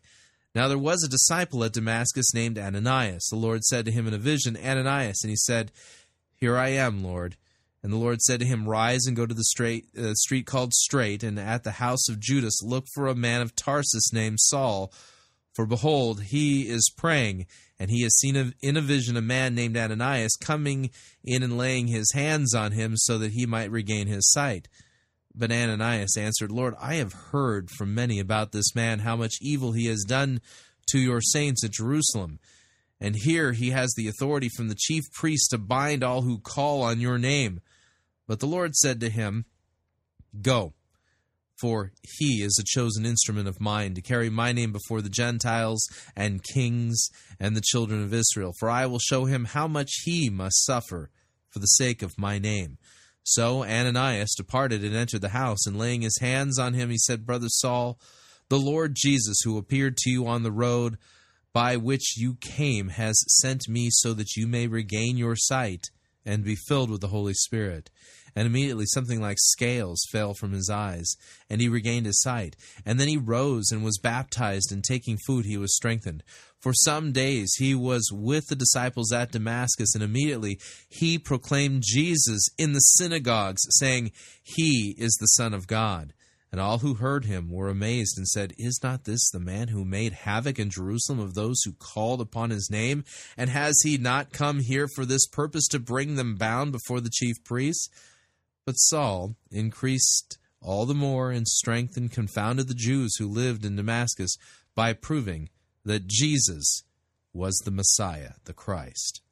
That's the text that forms the basis of this sermon entitled, Suffering for Christ's Name. Here is Pastor Brent Kuhlman. Grace, peace, and mercy to you from God our Father and from our Lord and Savior Jesus Christ. As indicated before, the text is the reading from Acts. Please be seated. Dear brothers and sisters of our Lord and Savior Jesus Christ, well, isn't this shocking? I mean, this is beyond belief, isn't it? You would have never done such a thing, would you? But the Lord Jesus does. After all, it's the Lord's cup of tea. And what is that? He converts your worst enemy. He calls your most hated foe to faith. Faith in Jesus. Saul, also called Paul. Saul, of course, his Hebrew name. Paul, his Latin or Roman name. The big dog hater, the preeminent rabbi, is now a fellow believer in Jesus the Christ. Pastor Ananias of Damascus baptizes Saul, that's water baptism, folks, in the triune name, in which Paul is given, or Saul is given, the Holy Spirit. Saul, yes, that's right, Saul is now a Christian, a disciple of the Lord Jesus. And in addition, the Lord Jesus puts Saul into the office of the holy ministry. Doesn't that now make you extremely nervous? I mean, it's one thing to bring your adversary to faith, but it's quite another then to make him a pastor so that you have to listen to his sermons and then live under his pastoral care.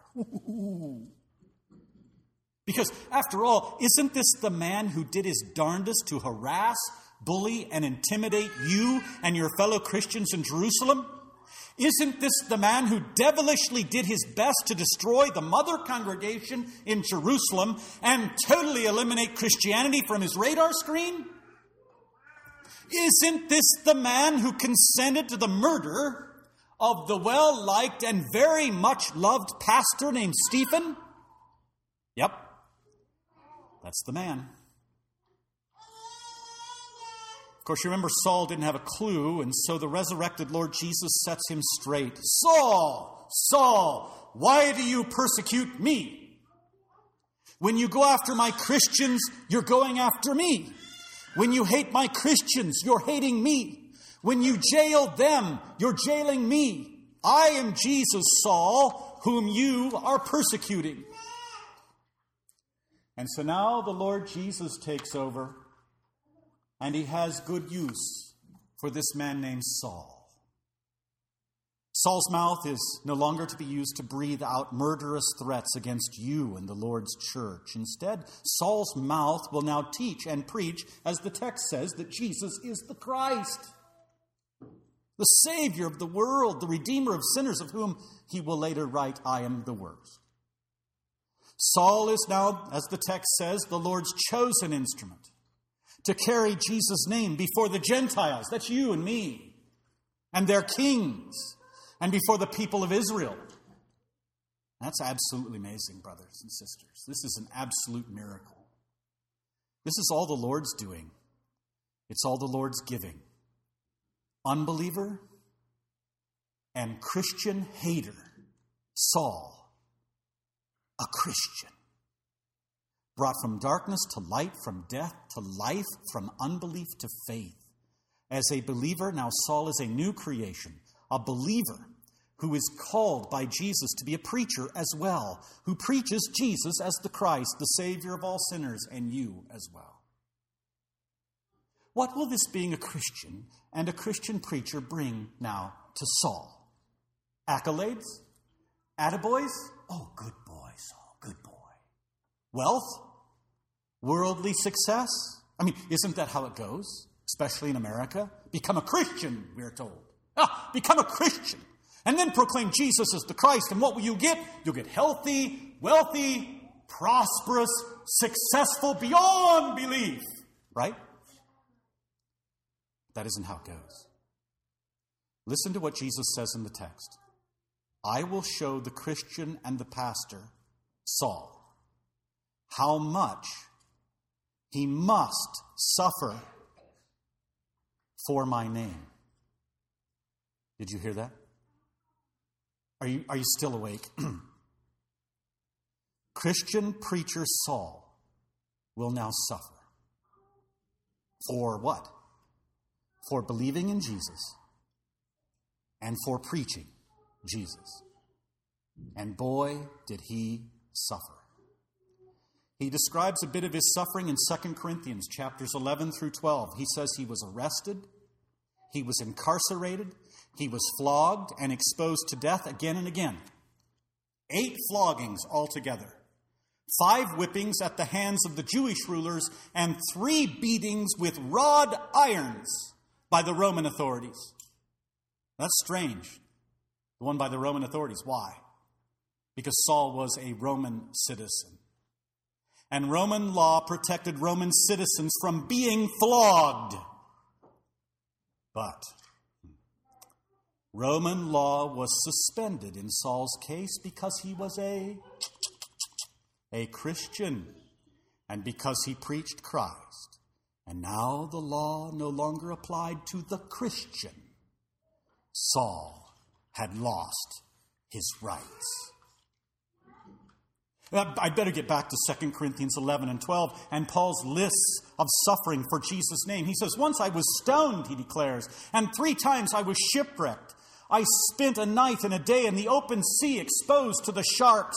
I've been constantly on the move, he says. I have been in danger from rivers, in danger from bandits, in danger of my own countrymen, in danger from the Gentiles, in danger in the city, in danger in the country, in danger at the sea, in danger, and this is interesting, in danger from false brothers. I have labored and toiled and have often gone without sleep. I have hungered and I have thirsted and I have often gone without food. I've been cold and naked. And besides everything else, Paul says, I daily faced the pressure of my concern, my beloved concern for all the churches. And then he says in 2 Corinthians 12, and there was also given me a thorn in my flesh, a messenger of Satan to torment me. Christian preacher Saul faced all kinds of hardships, prison, and if tradition is correct, he was most likely martyred, made shorter by a head while he was in Rome. Why? I'll tell you why. For being a Christian and for preaching Jesus and doing it, as the text says, quite convincingly. Yes, the text says Saul grew more powerful in his preaching and teaching from the Scriptures. He baffled the Jews, as the text says, living in Damascus, by proving from the Scriptures that Jesus is indeed the Christ. Now, for the first time in his life, Saul knew what and who the Old Testament was all about. The Old Testament is fulfilled in the Good Friday death and Easter morning resurrection of the preacher from Nazareth named Jesus.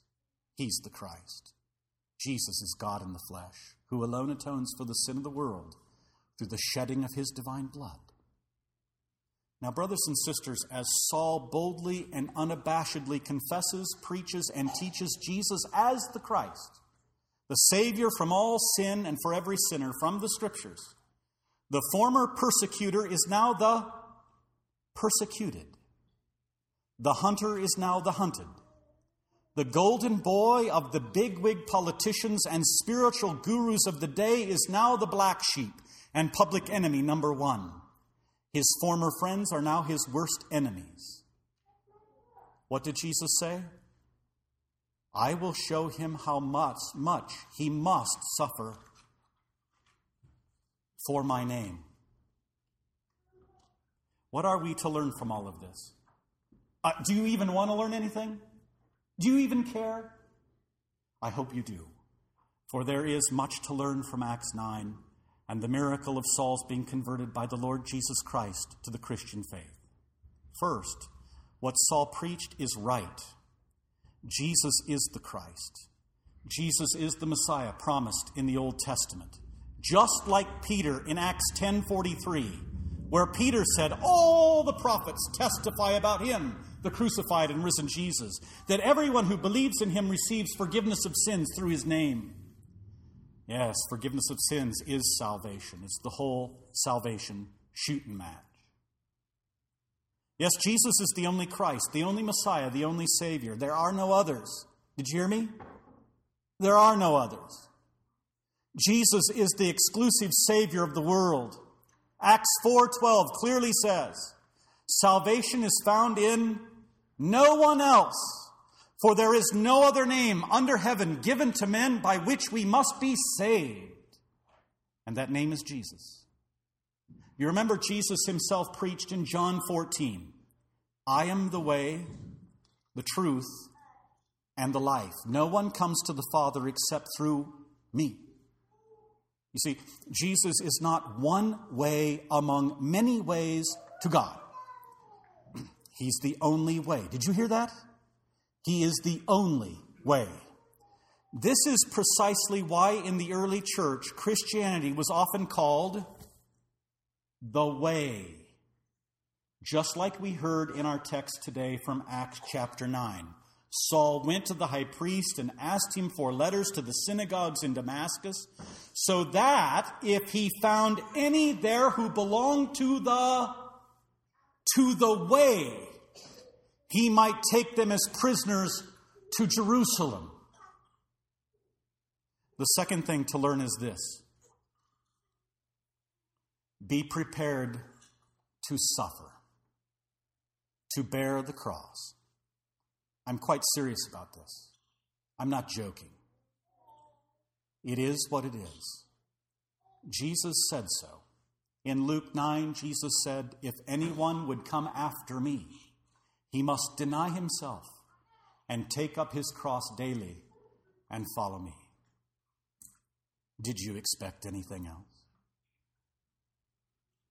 I tell you the truth. You confess Jesus as the only way to God for salvation, and what will it get you? I'll tell you what it will get you.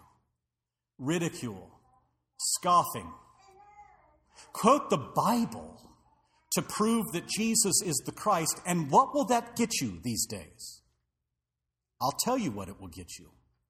You will be given one of the most derogatory names that anyone can be given in the United States today. You know what that name is? Bible thumper. Bible thumpers are today's Neanderthals, hicks, hayseeds, throwbacks, rubes, numbskulls, buffoons, ignoramuses, or as they say in Boston, chowderheads. And that's just the beginning. The ones I just mentioned, those are the nice labels. Those are just the nice names. But you who take the Bible seriously, who believe it to be God's Word, and who confess Jesus only for salvation, are now considered by many to be what? Extremists. That is now the buzzword these days among the elites and the know-it-alls of American society. I tell you that the self-appointed nobility of America maintain that it is just too dangerous for a civil nation to allow anyone to believe that this Jesus from Nazareth is the only true God. That this Jesus, that he's the only Savior. And that this Jesus is the only way to heaven. You Christians here today who take this so seriously, as if salvation is at stake, you are not to be tolerated anymore. The way people are simply way too fanatical.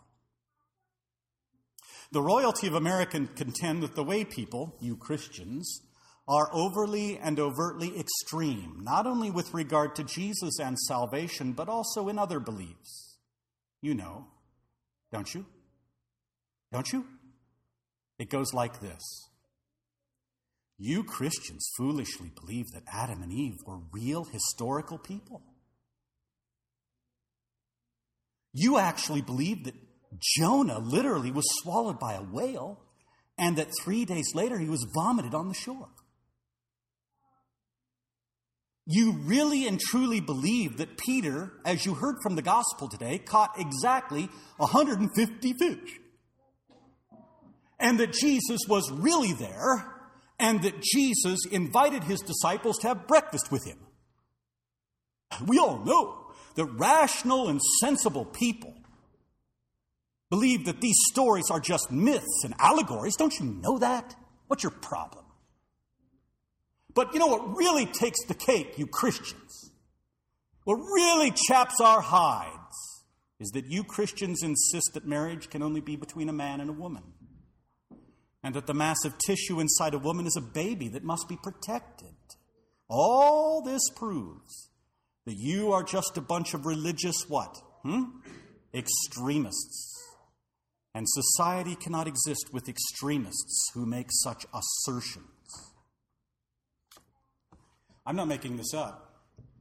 You may be laughing at it, but this is the truth. Let me give you an example. Recently, an Army training instructor listed evangelical Christians and Roman Catholics as examples of religious extremists or terrorists in a PowerPoint presentation. He lumped them together with the KKK, Hamas, and Al-Qaeda. What's the implication? That's a no-brainer. Christians who take Christianity seriously are not to be tolerated anymore. So what am I telling you this morning? This is what I'm telling you. You too, like Saul, may soon learn to suffer much for being what? A Christian. You may learn in the next few years that the call by Jesus to be a Christian is a costly one. God literally took Saul's life away from him. Saul's name, his standing in his family, the standing in his country and the world and his reputation, all were taken away from him. He had no control. So much so that for a while he was what? A blind beggar who had to be led by the hand and told by the Lord where to go. And eventually he lost his life, brutally murdered in Rome, his head chopped off. Brothers and sisters, your suffering for Jesus' name may come in the form of discrimination. Confessing Jesus, who he truly is, and what his word truly teaches, may someday cost you your job. You may even lose your friends, and perhaps even the very closest members of your own family. Your children could even be taken away from you. You may even lose your freedom to speak, your freedom to assemble, and your freedom to exercise the way. And I hope this doesn't happen. I pray it doesn't happen. But your life may be even taken away from you. Saul lost everything, and you too may lose everything. But like Saul, you too gain everything, or what is most important. Listen to what Paul wrote to the Philippians. Whatever gain I had, I counted as loss for the sake of Christ. Indeed, Paul said, I count everything as loss because of the surpassing worth of knowing Christ Jesus, my Lord. For his sake, I have suffered the loss of all things and count them as dung, in order that I may gain Christ and be found in him, not having a righteousness of my own that is based on the law, but having a righteousness from God that depends on faith. Now get a load of this. That I may know him and the power of his resurrection, and may share, are you listening? And may share in his suffering, becoming like him in his death, that if possible, I may attain the resurrection of the dead. Saul's call to faith was a call to bear the cross, and so it is for you, called to be Christians in holy baptism. Saul learned to suffer for Christ's name, and you will too if you haven't already. Life as a Christian in this country has been relatively easy and peaceful for a long time, but I believe that time is most likely over. Christ's enemies and your enemies are baring their teeth. They are showing their fangs. They are extending their claws. It is very popular these days to badmouth and persecute Christ and his body, the church. It's all the rage. And if you haven't seen this, you will. The late Christopher Hitchens and his friend Richard Dawkins make Jesus, Christianity, and Christians their scapegoats for all that is wrong and evil in the world. If these two men had their way, Christianity and you Christians would be eradicated from the face of the earth. And they're not the only ones who believe that. For example, 2 years ago, the MSNBC host Lawrence O'Donnell, any of you have seen him? Lawrence O'Donnell went on one of his anti-Christianity and hate speech rants. It went like this, and it applies to us here at Trinity because we heard the reading from Revelation 5 today, and we really believe it to be true. O'Donnell categorically declared, are you listening now? O'Donnell categorically declared that the book of Revelation is a work of fiction that portrays a truly vicious God. And then he pontificated, quote, no half-smart religious person actually believes the book of Revelation, end quote. And he couldn't stop because he was on a roll. You know how that goes.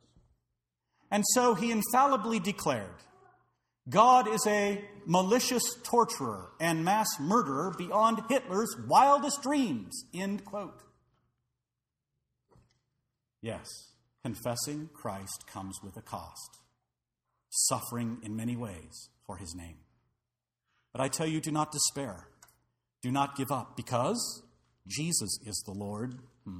He is the Savior for you, just like he was for Saul. And the word of the resurrected Lord will continue to be preached and bear much fruit, especially as it and the Lord's Christians are persecuted. Because the power of Christ's resurrection and his resurrection forgiveness will be fully revealed on the last day, and he will raise you from the dead and give you eternal life. I tell you again, Jesus is the Lord. He is the Christ. I tell you, he is in control, and he reigns even when it looks like he isn't. So, finally, let's dare, shall we? Let's push the envelope. At the risk of being labeled a Bible thumper, a half-smart ignoramus, an extremist, or suffering something worse, let's together give our hearty amen to the new song from the book of Revelation in chapter 5. Now I'm going to read it, and I want you to give your amen. Here it goes. You, Christ Jesus, are worthy to take the scroll and to open its seals, because you were slain, and with your blood you purchased men for God from every tribe and language and people and nation. You have made them to be a kingdom of priests to serve our God, and they will reign on the earth. Worthy is the Lamb who was slain to receive power and wealth and wisdom and strength and honor and glory and praise. Amen. Amen. Amen. In the name of Jesus. Amen. Amen. Sermon number 2 comes to us from Holy Trinity Lutheran Church in Hacienda Heights, California, Pastor William Cwirla, and his sermon entitled, Either Way You're Dead. The gospel text for which this sermon is preached from is Luke chapter 20, verses 9 through 20, which reads, And he began to tell the people this parable. A man planted a vineyard and let it out to tenants and went into another country for a long while. When the time came, he sent a servant to the tenants so that they would give him some of the fruit of the vineyard. But the tenants beat him, sent him away empty-handed. And he sent another servant, but they also beat and treated him shamefully and sent him away empty-handed. And he sent a third, and this one also they wounded and cast out. Then the owner of the vineyard said, What shall I do? I will send my beloved son. Perhaps they will respect him. But when the tenants saw him, they said to themselves, This is the heir. Let us kill him so that the inheritance may be ours. And they threw him out of the vineyard and killed him. What then will the owner of the vineyard do to them? He will come and destroy those tenants and give the vineyard to others. When they heard this, they said, Surely not. But he looked directly at them and said, What then is this that is written? The stone that the builders has rejected has become the cornerstone. Everyone who falls on that stone will be broken to pieces. And when it falls on anyone, it will crush him. The scribes and the chief priests sought to lay hands on Jesus at that very hour, for they perceived that he had told this parable against them. But they feared the people. So they watched him and sent spies who pretended to be sincere, that they might catch him in something he said, so as to deliver him up to the authority and jurisdiction of the governor. And now here's Pastor Cwirla and his sermon entitled, Either Way, You're Dead. In the name of Jesus. Amen. Here again a verse from our gospel reading this morning. Everyone who falls on that stone will be broken to pieces, but when it falls on anyone, it will crush him. So either way, you're dead. Either you fall on Jesus in broken-hearted, empty-handed, beggarly repentance, or you get crushed by the weight of your own salvation crashing down against the resistance of your own self-justification. But either way, you're going to be broken when you encounter Jesus. Either way, you're dead. Jesus told a parable against the unbelief of religious Israel. A man planted a vineyard and he let it out to some tenant farmers who were supposed to tend it, take care of the land, raise the crops, and at the appointed time give a share of the harvest back to the landlord. He sent a servant to collect, and that servant was beaten and sent away empty-handed. He sent another servant, and that servant was mocked and treated cruelly and scorned, and again sent away empty-handed. And he sent a third, and this time they wounded him, they beat him physically, and they threw him out of the vineyard. And finally, he sent his son, his beloved son. And they took one look as the son came to the gate of the vineyard, and they said, Aha, this is the heir, let's kill him, and the inheritance will be ours. And they threw him out of the vineyard, and they killed him. By the way, the plan isn't entirely half-baked. If the man dies and leaves no heirs, the land goes to the tenants. They had a plan. So let's stop here for a moment and consider what's going on. What sort of tenants are these? They're living by the good graces of another who asks nothing more than a reasonable share of the produce of the land. Is this any way to treat a man's servants, to beat them and to mock them and to ridicule them? Is this any way to treat the man's son, his beloved son, literally to drag him out of the vineyard that he owns and kill him? Is this any way to get title to the inheritance legitimately? You know, the story seems so over the top. It's surreal. It's nothing like Jesus' other parables. Those kind of make sense. Seed in the soil, yeast in the dough, mustard seeds, that kind of thing. This one is kind of out there. It's over the top. How could anybody reasonably act this way? And yet, amazingly, this is exactly how religious Israel behaved. When Jesus said it wasn't fitting for a prophet to die outside the city gates of Jerusalem, he wasn't kidding. He was referring to all the prophets that God had sent to Israel who were despised, rejected, scorned, killed. Hebrews chapter 11 talks about this. They suffered mocking and scourging and even chains and imprisonment. They were stoned. They were sawn in two. They were killed with the sword.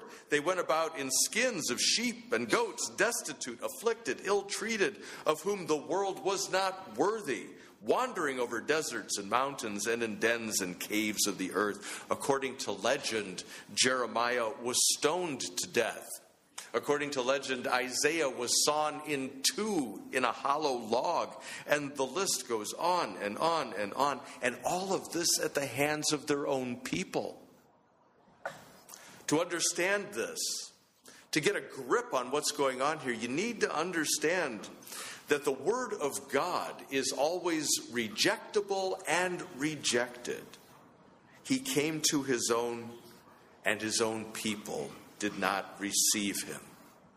Christ came to his own, his world, and his very people did not receive him. The rejection of the prophet is the rejection of Christ. Christ who was on their lips. Christ who was the word they proclaimed. Christ whose lives they represented and typified. In other words, the prophets bore the death of Jesus in their own bodies. They exhibited the death of Christ. The rejection they experienced was not theirs, it was Christ's. The scorn they received was not theirs, it was Christ. The death they received was not because of who they were, but because of whom they represented. Christ was the target. Remember that. To be baptized is to be a target, because you also reflect Christ. The devil, the world, our sinful flesh, they all want Christ dead. And like the son, the beloved son in the parable, Christ goes out from the Father, the beloved Son of the Father, sent by the Father to the vineyard that God had planted, his Israel, looking for the fruits of faith and repentance, and he's cast out and crucified by the very tenets that God put there in the first place. At our Good Friday service in the evening, you're going to hear the traditional improperia, the reproaches, in which God laments over his people, his Israel. It is the broken heart of God as he considers how his son has been treated by his people. Micah 6, thus says the Lord, what have I done to you, O my people, and wherein have I offended you? Answer me, for I've raised you up out of the prison house of sin and death, and you have delivered up your Redeemer to be scourged, for I have redeemed you from the house of bondage, and you have nailed your Savior to the cross, O my people. And then the prayer of the church, Holy Lord God, holy and mighty God, holy and most merciful Redeemer, God eternal, leave us not to bitter death, O Lord, have mercy. Again, says the Lord, what have I done to you, O my people? Wherein have I offended you? Answer me, for I have conquered all your foes. And you have given me over, and you've delivered me to those who persecute me. For I have fed you with my word, and I've refreshed you with living water, and yet you have given me gall and vinegar to drink, O my people. And again the prayer, Holy Lord God, holy and mighty God, holy and most merciful Redeemer, God eternal, allow us not to lose hope in the face of death and hell.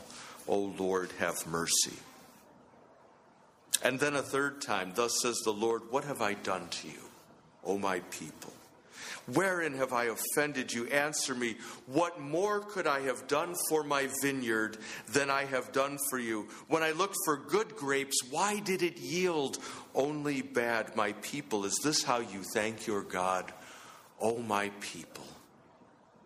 And once more, holy Lord God, holy and mighty God, holy and most merciful Redeemer, God eternal, keep us steadfast in the true faith. O Lord, have mercy. Some people mistakenly hear those reproaches as an indictment of the Jewish people. They seem to be falling out of favor these days. You don't hear them much in churches anymore on Good Friday. You will hear. They're not against the Jewish people. They are against Israel wherever Israel is, including the church. And while they certainly address Israel, they also address us as the church too, because it's our sin and our refusal to be the people of God that put Jesus on the cross, as much as Israel's rejection. In fact, you might say this, that Israel's rejection was part and parcel of our salvation.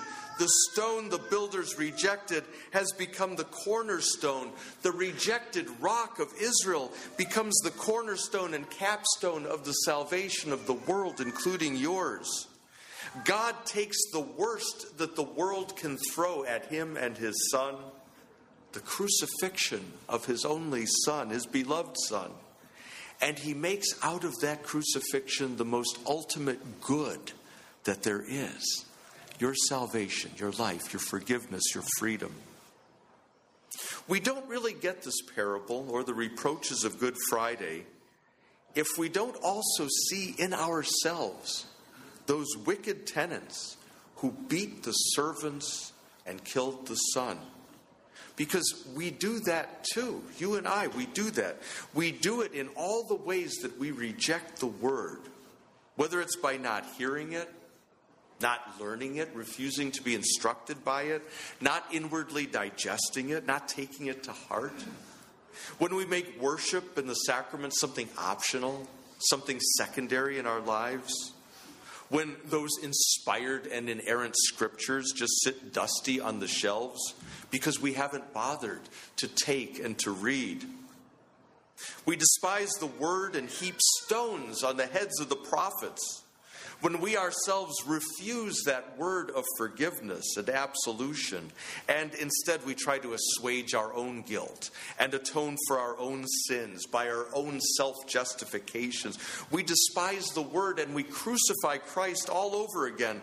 When we add something to what Jesus has done, even the slightest little religious thing, as though Jesus didn't mean it when he said, "It is finished." In the parable, the landowner evicts the tenants and he gives the vineyard to others.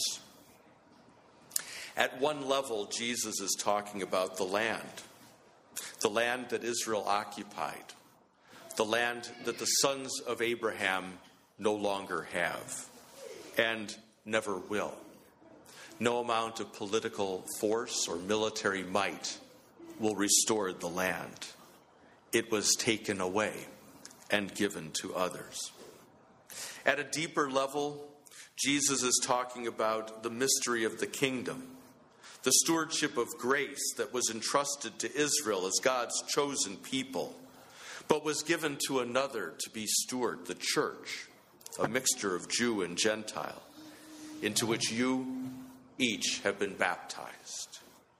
You are the new tenants, not by your doing, but by God's baptismal grace and mercy in Jesus. You are heirs, not by your doing, but by the death of the Son on the cross. And that's the twist in the parable. The death of the Son, the heir, becomes the source of life for the world. The death of the Son grants the inheritance. The death of the Son is the forgiveness the life, the salvation of all. There is no neutrality with Jesus. There's no middle position, no comfortable place where you can keep Jesus at arm's length and say, he's an interesting person in history. No. As Simeon said prophetically the day that he held 40-day-old Jesus in his arms, this child is set for the rising and the falling of many in Israel. It's either faith or it is unbelief. That's all there is when it comes to Jesus. Faith or unbelief. You either fall on Christ by faith with your sin, your brokenness, your lostness, your doubts, everything. Take up your cross like Simon of Cyrene and follow right behind him to your death. Or you are crushed by the sheer weight of judgment coming down against your own self-righteousness. But either way, you're dead. The Apostle Paul experienced this in his own life. You heard it, and I'm glad there was a slightly extended reading because you heard more of it. He had been trained as a Pharisee, the very people against whom Jesus spoke this parable, and they knew it. He had been at the head of his class at the seminary, the best rabbi to be. He had mastered this religion of righteousness under the law. He says, as pertaining righteousness to the law, he was flawless. He got it. He did it. He walked the walk. He talked the talk. He did what the Torah told him to do. And yet he says this, and listen to it carefully. Indeed, I count everything as loss. Everything as loss. Because of the surpassing worth of knowing Christ Jesus, my Lord. To hell with all that religion, he says. It means nothing compared to knowing Christ Jesus, my Lord. For his sake I've suffered the loss of all things, and I count them as rubbish, as garbage, in order that I may gain Christ and be found in him, not having a righteousness of my own that comes from the law, but that which comes through faith in Christ, the righteousness from God that depends on faith, that I may know him and the power of his resurrection, and may share his sufferings, becoming like him in his death, that by any means possible I may attain the resurrection from the dead. Not that I have already obtained this or am already perfect in the sense of complete, but I press on to make it my own, because Christ Jesus has made me his own. Brothers, I do not consider that I have made it my own, but one thing I do, forgetting what lies behind and straining forward to what lies ahead, I press on. I press on toward the goal for the prize of the upward call of God in Christ Jesus. Resurrection to eternal life in Christ awaits you. That's the goal. Press onward toward that goal. The way a runner runs the race, not looking down at his feet to see how he's running, not looking over his shoulder behind him to see where he's been. The past is gone, but looking forward, straight ahead to that finish line and the prize, death and resurrection to eternal life in Christ. Fall on Christ the rock and he will forgive you. Fall on Christ the rock and he will save you. Fall on Christ the rock and he will raise you from the dead to eternal life. Amen. Good stuff. Can't beat good, exegetical, Christ-centered, cross-focused biblical preaching. Now can you? There's nothing quite like it. So what'd you think? Would love to get your feedback. If you'd like to email me regarding anything you've heard on this edition or any previous editions of Fighting for the Faith, you can do so. My email address is talkback@fightingforthefaith.com, or you can subscribe on Facebook, facebook.com/Pirate Christian, or follow me on Twitter. My name there, @Pirate Christian. Till tomorrow, may God richly bless you in the grace and mercy won by Jesus Christ and his vicarious death on the cross for all of your sins. Amen.